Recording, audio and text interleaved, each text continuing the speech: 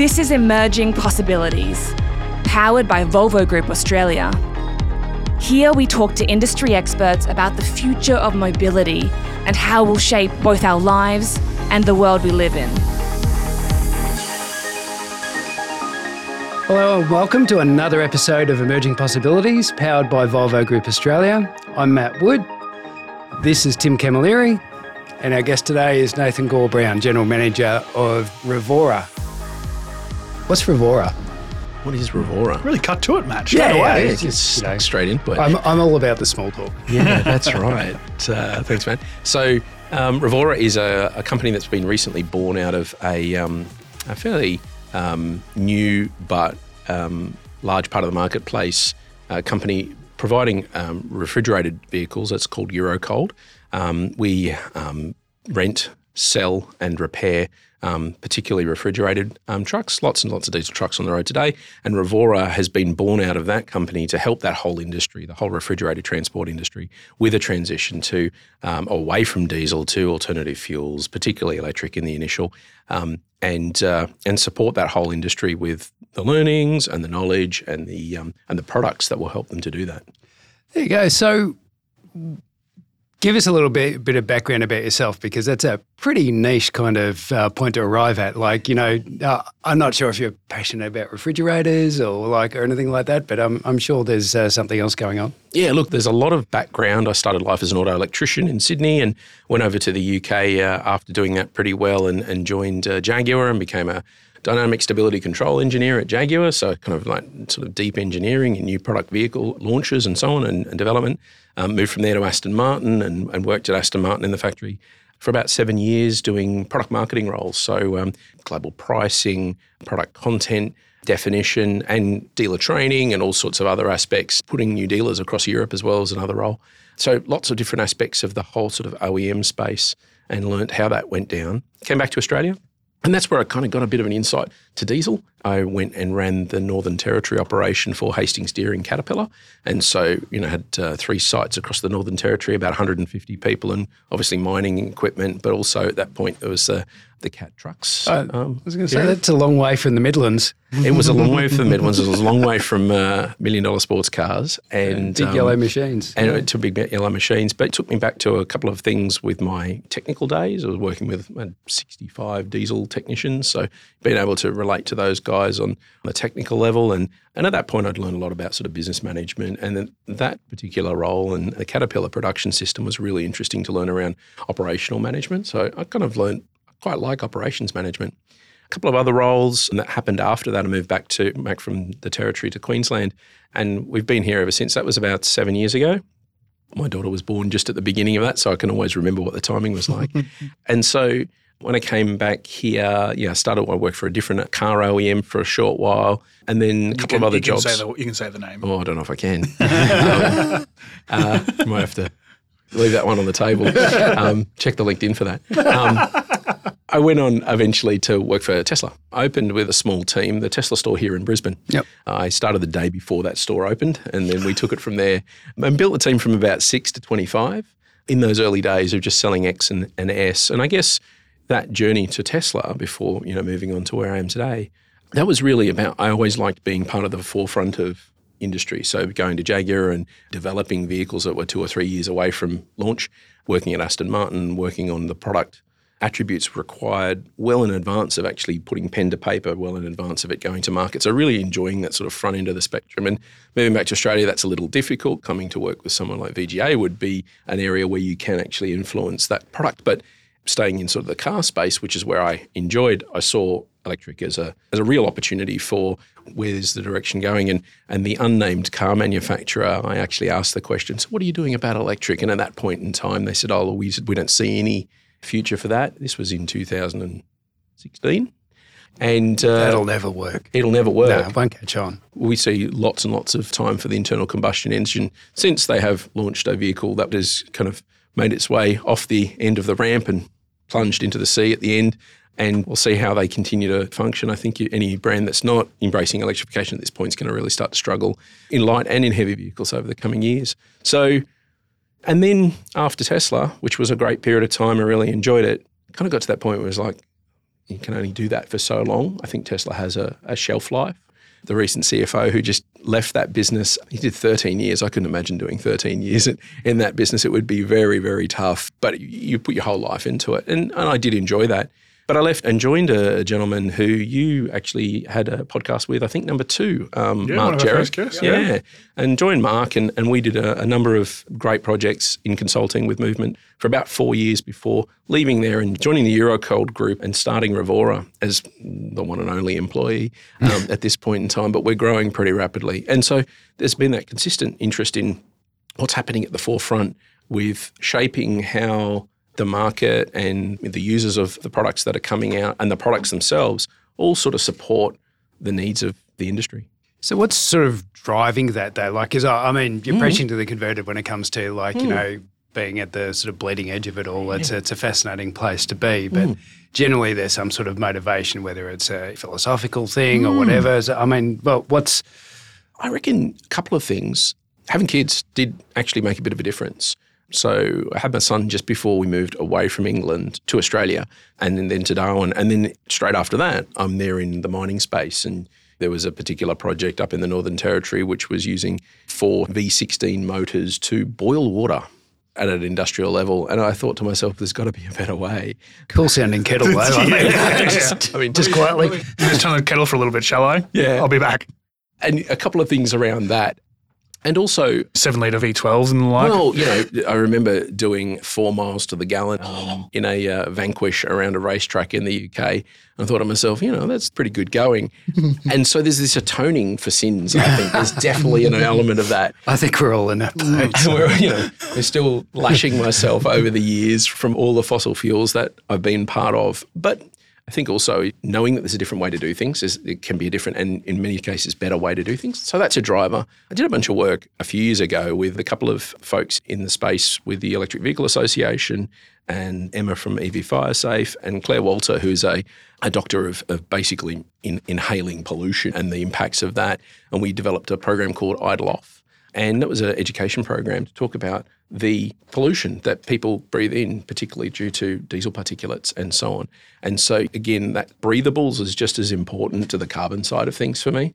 And so, you know, those are some of the things that drives me every day. And I think with the refrigeration space is we have a bit of a mission within the business about stopping food loss or food waste in the transport chain. And so how do we support that into the future as well with a transition away from diesel? So 2 parts to that. So it really is that. It's interesting you bring that up because it's something that's probably been close to my heart in this journey is that urban interface, that where people live, where people are walking, where kids are going to school, all that sort of stuff. I mean, it's just the obvious place to start. And I mean... But also it's quite complementary to what the vehicles can do as well. Like you've got a high build-up of exposure, but what the vehicles are good at doing, they're not good at boiling water at whatever else, you know, they're not those situations. They're around those built-up areas as well. So it works hand in hand in my mind. Yeah, and like I'm going to sound like I'm about 105 years old right now, but Aren't I can... oh, dear, yeah. Anyway, I had some work done. I can remember being at school and the Milko turns up to deliver milk and it's like an ancient truck with this old fridge unit roaring its head off. In the middle of summer, you could just see all the smoke billowing up from it. Dinosaur bones hopping out the back. Yeah, exactly. You know, like you said, your V16 gensets. It's. There are better ways to do it. Yeah, there are better ways. Yeah, that's been a theme for these conversations a lot as well. Is about efficiency. Yeah. There's whatever else in the concept and rationale to why people are on the journey they're on in this space, but efficiency has come up a lot. There's a better way to do something, or let's look into it. Let's investigate it. So. Quite complementary to that continuation of that conversation. Yeah, and quite often with some of the challenges we've talked about have been like quite product-based, but I know we were talking earlier around things like upskilling and things like that, which is also a conversation we've not really broached. We haven't, no, not in any real detail, but a very interesting one to think about, especially with your original background, thinking about it on the skills and technician side, but also as an industry, as operators, as OEMs, as providers, there is a lot of upskilling to happen because this is new and different. I think that's, you know, the concept of Revora probably lends itself well to that as well and what you can shape. Yeah, absolutely. And I think what I found with working with Mark at Movement is we together worked on the transition plans for around 10,000 vehicles here in Australia. Some big fleets and some smaller fleets, a combination of smaller fleets. And so each time that you engage with a fleet manager, procurement team, ESG or sustainability team, all of those folks needed an EV 101 kind of injection, and then some more advanced information about where EVs fit and how do they plan their fleets and how do they do the change management side of things. So what that experience has led me to sort of look at how Revora can help those fleet managers, those operations managers, the cold chain team at our kind of customer levels to understand how they're going to integrate a transition into their businesses. What are they going to have to think about differently, and what do they value differently as well? So we just talked about breathable pollution. Is that something that you value? You can put a dollar value on it. Yeah, you can. Absolutely. Yeah, of course. We've written some papers in my last role doing that. So, but you only accept that if you think it's a value you agree with or That's value right. you. Well, we've got a number of customers in the Eurocol group that are focused on delivering to childcare centres and schools and all your tuck shops and all that sort of thing. And so I think there's a point at which, and we talk about it kind of in a policy level, but there's a point at which there's a license to trade, there's a social license to trade, and the trucking industry generally has to deal with social licenses. But as you're starting to deliver bits and pieces like you talked about there, Matt, with dairy products into the school and coughing out diesel, there's a point at which we're going to see businesses, even precincts, say, we're not going to allow that anymore. So maybe Australia will be a slow one for that. We're seeing it in Europe a lot, but I think there's a lot of value there in helping all of those different decision makers at C-suite level, but also those sort of officer levels, those procurement people and fleet managers, really trying to work out how do they navigate this space and upskilling them in the meantime to help them with that. But are you seeing a shift in attitudes at that level? Because like quite often we're used to talking to people at that C-suite level that are going, yeah, we're on the bus, we're going to do this. And quite often you get down to operational level, it's like, oh, that'll never work, this is stupid. In fact, you're right. A couple of those big transition plans that we worked on, the C-suite says, yes, go out to a consultant and ask them about how to do this and get them to tell the fleet manager to go and make the change. And it's like, it's never going to happen. How am I going to tell the fleet manager to change? The C-suite has to tell the business that this is the direction that we're going. And I think at the Revora, what we're particularly focused on is finding those businesses that have that challenge and going in and saying, right, you've now got the why because the boss has told you to. We'll help you with the how and the what and de-risk all of those challenges that come with a big shift and change in the business. But it's like how many people does it take to change a light bulb? The light bulb's got to want to change. And I think it's a very similar sort of environment in this space. Yeah. But have you had any examples of going into that sort of almost hostile audience and bringing them around yet? Yeah, I know it's early days. Yeah, look, it is in some cases. I think what I do find is that there's typically there's a passionate individual within middle space. It could be a C-suite person, but it's probably just a level or two down who's like, right, I see this as it's important. So they have had some sort of epiphany moment about, it's kind of important. And that could be a lot of different things. That can be the carcinogens. That could be better ways or efficient ways to do it. That could be a competitive edge to if we go on this journey early, we will learn about this and be proficient Paul at this. Talked about last time, last podcast of yours, there was a conversation about how it became its competitive advantage, it's learning early. And I try to use that when I'm talking to customers. Hey, if you start now, you'll be 5 years ahead of everybody else because you will have started 5 years earlier or whatever the period is. With one truck, it's still learning. Right. Absolutely. And it's great, and it's great learnings to do, but it's finding that one or finding an individual who becomes a bit of a champion and then giving them power, like injecting them with information and knowledge and support that will allow them to make a big difference with a small amount of energy and then build confidence. It's easier for them inside to help their teammates, their stakeholders. They'll trust them quicker than they'll trust me. Yep. So if I can surrogate that trust, then that sort of works pretty well. But there's always hurdles. There's no doubt about it. It's never smooth sailing. No, it's never smooth. No, it's not. But I think from our side, when we've gone into those situations and, you found a point of friction, let's say, they're being brought along, they're not a champion of it. They're not the one motivated to do the change. They're being part of it. Still today, some of the best ones I've done is when you bring a truck, you bring an EV and you put them in the seat and they get to experience it and understand what it looks like. Okay, this is something we could do. This is something would be good in certain applications, in certain situations, but how do we do it? For us, it's my old life as consulting or here at Volvo, or I think, Nathan, what you're doing as well. It is just about breaking down those barriers, making sure that the transition is as easy as possible and as much of a partnership as possible. Yeah, that's definitely how we I think this is really important though, because like at the moment, I mean, we've got another customer that had a truck brought in that they can't use that has been stuck down the back of their yard in Adelaide. And if you speak to anyone in that depot, they just go, oh, that's some idiot head office. That was their idea. It was their project. And they've got no investment in it. They don't want it to work anyway. Yeah. I've seen a lot of that. And I think what I'm finding as I go into particularly refrigerated fleets and have some of those conversations, many of the larger ones have actually gone down this path already. They went and bought a truck. They probably didn't even find charging that supported it. They certainly didn't support it with a plan, change management, training, and it ended up being sitting down the back. You ask anybody in that depot, so what do you think about electric trucks? Well, they'll point to the thing, the paperweight sitting out the back. Sitting out the back. And what we've then got collectively is maybe whole fleets. I mean, I know a couple of fleets have both got about 800 vehicles in them and they've been through this journey.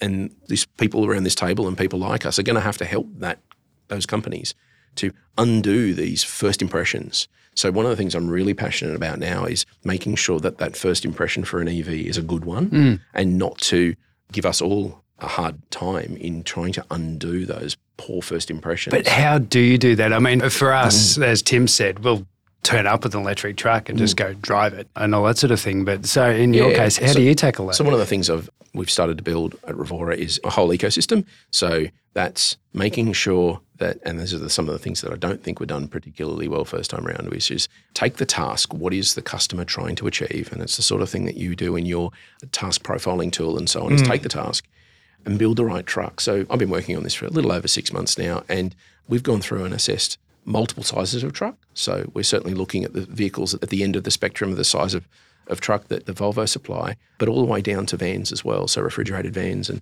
that sort of thing and everything in between. And so then saying, okay, well, here's the task.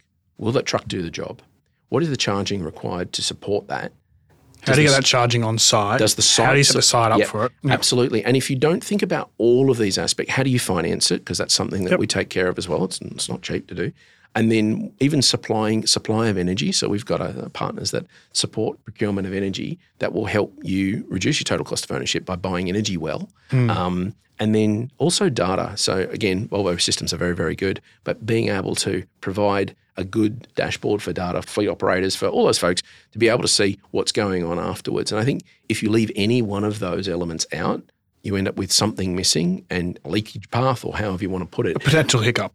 It's a hiccup opportunity. Yeah. And so what we look at there is to try and de-risk the whole entire system through also training as well, to provide confidence that before you take the deployment, it should work. During the deployment, you can see it's working. And then as you go on, can you stretch that deployment further? So if the vehicle starts life with an expected 150 Ks of range and you can do that quite well, could we stretch that to 180 and watching what's actually going on with the customer's world? But I think setting expectations is an important part of that as well. Not going into bullshit. I think some of those vehicles that ended up as paperweights also went in with really overpromised and underdelivered specs. And yeah, we are where we are. So, but we're not talking like a dry goods body here. We're not talking a tray-back truck. We're talking about something shaped like a brick, so it has no aerodynamics. It has another power source on it as well. A leech, a vampire. Yeah, exactly, right? Like, so whilst it seems like the best solution for urban distribution, it's also probably one of the more difficult ones to achieve, right? Absolutely. We do this because it's hard, not because it's easy. And particularly with do I need to know what you do for a hobby on the weekend? Well, we'll get to that. We will get to that. Yeah. So one of the things there is definitely, this is for urban delivery. So there's plenty of refrigerated transport that goes up and down the coast and regional intercity and all that sort of stuff. And a lot of the times the produce that we're talking about does come out of, particularly fresh produce, is coming out of the country and coming into the city. But they often go into DCs and then they are distributed locally. And so, as we all know, we're really focusing on that urban last mile. That's where the breathable pollution bit comes in. And that's where currently the technology and the product can do. But also, a lot of that operation would be like a lot of multiple stops. It's not about picking up from the DC and hauling to 400 kilometres away. That's right. It's doing multiple stops within a Just 60 kilometre, 50 kilometre range. That's right. That's just one part of the chain is that long haul, but the short haul bit is another important part of the chain. And so that's where the focus is. So then it's about kind of how long are you fridging for, and then how many Ks are you doing, and trying to bring that in there. And I think one of the things we've focused on is efficiency around not just our body. So we've developed a lightweight body for particularly the smaller class of vehicles, but also a fridge unit that, and we're working with our partners Carrier to build out fridge units that access the energy as early in the system as possible. So basically taking direct high voltage battery energy into a motor and that motor pump to then run the fridge, so that you're reducing the amount of elements that are in the system, which are loss opportunities, but also trying to save energy further back in the system. So one of the things that we'll be doing is adding air curtains to all of our openings as well as standard, because we believe that will help reduce the loss of cooling. And these sorts of things you probably wouldn't bother with diesel. You can do it, sure, it'll throw some money on the cost, but the amount of energy that you're losing and the amount of money you're paying to fill back that energy is minimal. But we think that a little bit of extra weight, tiny bit, and a tiny bit of extra energy will actually get you a big win in the amount of energy that you're saving from the overall refrigeration. But it's not an easy spot, but I think it will be a good niche for those ones with the right range and the right use case. And that's where we'll focus first. We've had conditions like that where we've had, I'll just call it in this case, a fridge unit or whatever, and how much power does it draw? And the answer was put more diesel in it. Yeah. And it's like, well, no, we need to calculate this out. We need to use our system to understand exactly what this vehicle will do. Right. But I think it's an important part. Efficiency is coming up again, but it's not just about building the truck. It's not just about but it's thinking about what does the body do? How do you operate with it?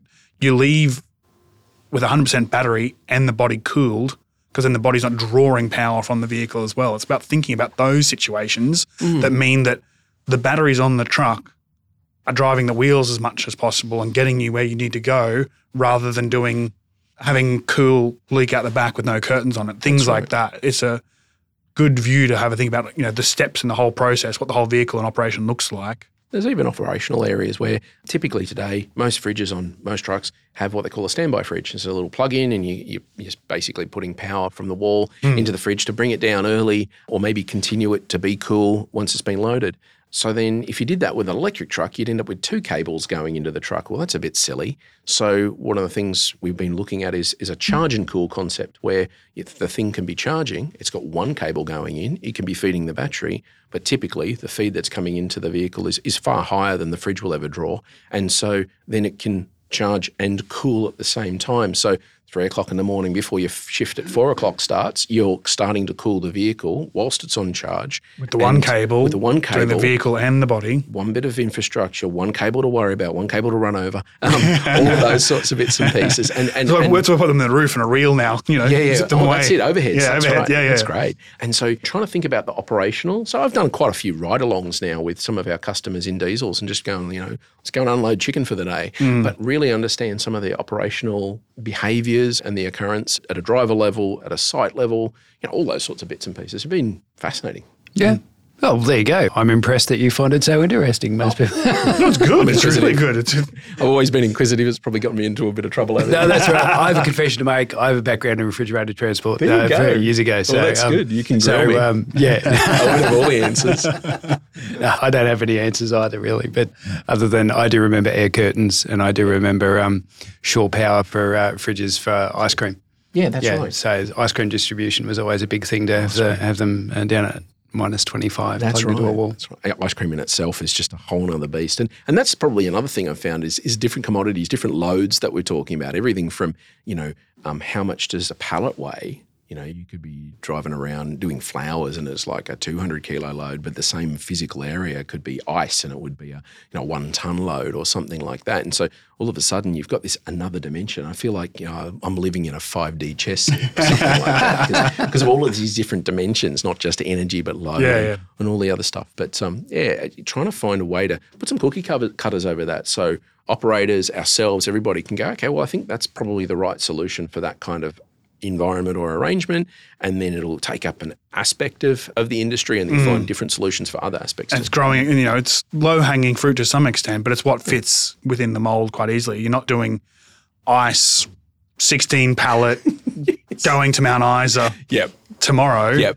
You used to probably start with this example there was, it's a 6 pallet flour delivery unit that goes from markets to stores and within a 20-kilometre range. That's right. And that's not, but that's a job that a vehicle now, whether it runs on diesel, electric, or anything, yeah, unicorns, fairy dust, would do that job now. Yeah. And so you are changing over to something that just works with electric. That's right. Do you think from a technical perspective, though, that we're tooled up enough? Do you think that as this vehicle park grows, do you think we've got enough technicians that know what they're doing? Do you think there's been enough investment in training? I found myself getting quite close to that space. I've got a background in technical side of things as an auto electrician, and then I did a dealer training role when I was at Aston Martin, so I had both sales and technical training under my belt there, so I have a good understanding of the sort of OEM level kind of requirements for these kinds of things.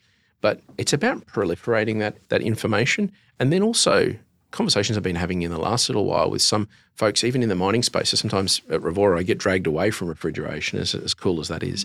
I like the pun. I tried to. And even having conversations with some folks in the mining space, because that's kind of forward-thinking area. They've got a bigger problem and it's coming at them fairly early. And I've done a lot of work around buses, which is probably the most forefront of deployment as well. So those areas, what we're finding is trying to find a right sizing for that training as well. There are diesel fitters and auto electricians and whatever else out in the marketplace.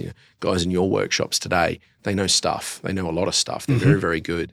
What do you need to give them to get them to be able to deal with an electric vehicle, to be safe, but then also be competent and then also be effective? And what I find sometimes in the governmental space is they want not only to be those first three, but also, and fly to the moon. They try and, I think there's a little bit of overdoing it. And because it's new and scary, they go, we have to do everything. Remove all the risk. Right. And it's like, well, let's just be good in the pursuit of perfect. Let's get some stuff done. And up until fairly recently, there's been 6 iterations of the national standard for EV and hybrid technician training course, the AUR. And the first 5 never got delivered, to my understanding. And I went all around the country trying to find out, has anybody delivered this course? Has anybody delivered this course? So I went through 5 iterations of refresh and didn't really get delivered anywhere. And no one actually held the certificate. It's like, well, what's the point? Well, we're navel gazing, right? We just need to get some stuff done. And so you're starting to see some folks get out there, but there's tens and tens of thousands of technicians that are going to need to be trained, at least with the basics, and before they get themselves to be safe and then also to be effective. And I think as people who are trying to put vehicles on the road, that will become or can become a barrier. What it will also do is mean that we'll focus back on the OEMs. Yes. The reality is that if we want those vehicles to be dealt with and worked on, we'll come back to the OEM. And there's a bit of a fear that the marketplace that's grown out of technicians and so on, and workshops and all that sort of stuff, that the private workshop start to shrink because access to this knowledge is being held back at this stage. I'd really like to see that accelerated. Currently, yes, it's being held within the OEMs, but as you said, we built up an economy in an industry that doesn't revolve around that. And that's right. The flexibility that allows for the regionalisation. The regionalisation of it, yeah, particularly. That could be a huge loss and something that needs to be considered as we go down this path. That's right. So, but then where are those vehicles going to go? If they're going to be city based, then maybe city workshops will start to get around that and be able to support them. And so it's going to be a really interesting part of the whole entire journey. I just would love to see the education space just move on this. That was a good example of, they're probably going to start around the metro areas. So, you don't have to deploy training to everyone to put one truck in. Right. You just need to get something going to keep the truck going. And that's, we've always played on the philosophy of make sure the technicians are trained before the truck goes in place. Yeah. And building it out from there. Yeah. A critical part of breaking down barriers again and making sure that the transition is as easy as possible. That's right. I think with the proliferation of light vehicles, cars, there's nearly 100,000 electric vehicles on the road today in Australia, and there's about 250 electric trucks, something like that. Last time I looked at TIC data. So we're talking about the electric vehicle transition is happening in other sectors than heavies. Heavy might be able to rely on some of those technicians' support as well as we go forward. Yeah, there you go. I do have to bring this up because we did sort of discuss it. It's a little bit off topic, but as you alluded to earlier, you are a bit of a rev head and you do have a project in your garage. Good. The Leaftus. Yeah, the Leaftus. Tim's dubbed it the Leaftus. Yeah. Talk us through it. Yeah. What is a Leaftus? What is a Leaftus? I like it. So been an EV guy for a little while, probably about 7 years now. And one of the things I think as you make your way through EV indoctrination is you kind of need to do a conversion at some point. Don't tempt me. No, I know. It's one. What was the one we came up the other day for me? Commodore. I was going to do a Commodore. Oh, goodness me. I think they already did that, didn't they, years ago? They just forgot to keep going with it. The hybrid? No, there's actually Is it full electric one? Full electric. Yeah, there's one. I've seen one at Tritium before. Yeah. Interesting. Tim wants to upset Bogans. That's basically, that's all he wants to do. I'm glad we cut to the point there. Yeah. Can you imagine turning up? Well, see, that's part of my desire. So maybe my foot into the Leaftus was the Honda E. So I imported a Honda E from the UK, which is a little Japanese kind of funky little car, and I used to take it to Cars and Coffees. Yeah. And the biggest V8 blower out of the bonnet car would be where I would park it next to if I possibly could. Because it is tiny of a car. It's tiny and it's funky and it looks like Asimo. You had it in the Hero Blue as well. And it was in the best colour that was in the range. And that vehicle was like that. It was a conversation starter. And the fact that the dash went from one side to the other and had a fish tank, cameras for mirrors. What else was there? It's just bonkers. And it was really quick as well, rear wheel drive thing. Anyway, I had to sell that to be able to pay for the Leaftus. So, okay, I'm going to do a conversion. My grandfather rebuilt. What is the Leaftus? Yes. What is it? It is a 1974 Lotus Europa twin cam. And my grandfather used to restore them. So I remember as like a 7 or 8 year old kid standing next to his bright red Lotus Europa in the back of Sydney. And it was like and maybe one of those first little drops of like sports car injection, which then obviously turned into something a lot more at my time at Aston. And so the thought was, well, I really want to do one of those. There's a family link to doing a Lotus Europa, but I don't want to do oily bits anymore because they just annoy me. So I found a Leaf, and it's actually a US Californian car that has been imported. I'm doing a left to right-hand drive conversion on it. I'm doing a whole strip back to nut and bolt restoration and putting a Nissan Leaf powertrain through it. I tossed up between a Model 3 and a Nissan Leaf, and I found that basically the same amount of power and twice the torque was probably enough for a 700-kilo car. And I've chosen no sense of adventure whatsoever. I think it's enough. There's only so much tyre where you want to deliver. So I went and found myself a Nissan Leaf that has got a clapped-out battery. Actually, late last week, I pulled it apart. And so dropped the motor out of it, dropped the inverter out of it, all that sort of stuff. It's been a long time since I've been on the tools, and I certainly still ache from it. A few bruises to be had as well. But so the concept there is to keep the car at the same curb weight, so 700 kilos, put about a 20 kilowatt hour battery in it. It'll have about 110 horsepower and 280 newton meters of torque. And we'll see what the 0 to 60 will be afterwards. But really be a digital modern interpretation of a 1974 car that has been written up so many times as the car that is on the road that is closest to an F1 from a handling point of view. So of the 70s, Jim Clark and the team, I think that's going to be pretty amazing. And it sits about a metre off the ground. So it'll force me to keep myself fit so I can get in and out of it. So there's another little ulterior motive there. I'll need to find a photo of one just so we can insert it into the video from this episode, just so everyone can tell what we're talking about, because they are a beautiful looking car. Affectionately known as the bread van. I was probably, I have to confess, I was almost more of an Esprit kind of. What's the later version? Guy. But blame James Bond for that and submarines. But I think this space appeals to me, and I know we're really going off topic, but I still think it's a really interesting thing. Like, because we, from a corporate level, we talk about circularity all the time, right? Like, we're talking about repurpose, reuse.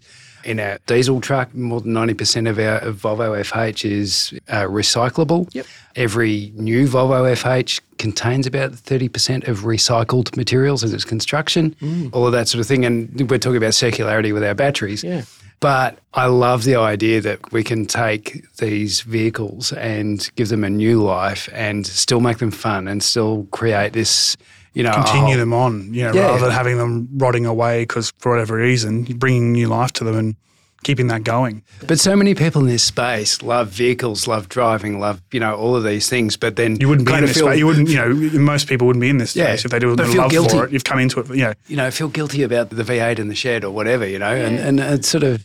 I'm very much a believer in, whilst people still have horses in stables that they're in their shed, people will have cars in their sheds and they'll be... I always take that as people brewing, fuel in their bathtub in 40 years' time. Trying trying to keep the Hawking engine fuel, right? Trying to keep the dodge the taxes with some moonshine, maybe. But I think having spent so long in hypercars and sports cars and seeing what that means to people. The passion behind it, the emotion it brings. Absolutely. Yeah. And whether that be the really early ones, DB5s, DB6s, DB3s that I've been involved in, right through to some of the modern icons. I was the sales manager for 177 and, more recently things like Valkyrie and the Aston range. Those vehicles are going to have a space in the shed because they're too expensive, but they're going to have a space in the shed for a long time. Well, they're art half the time.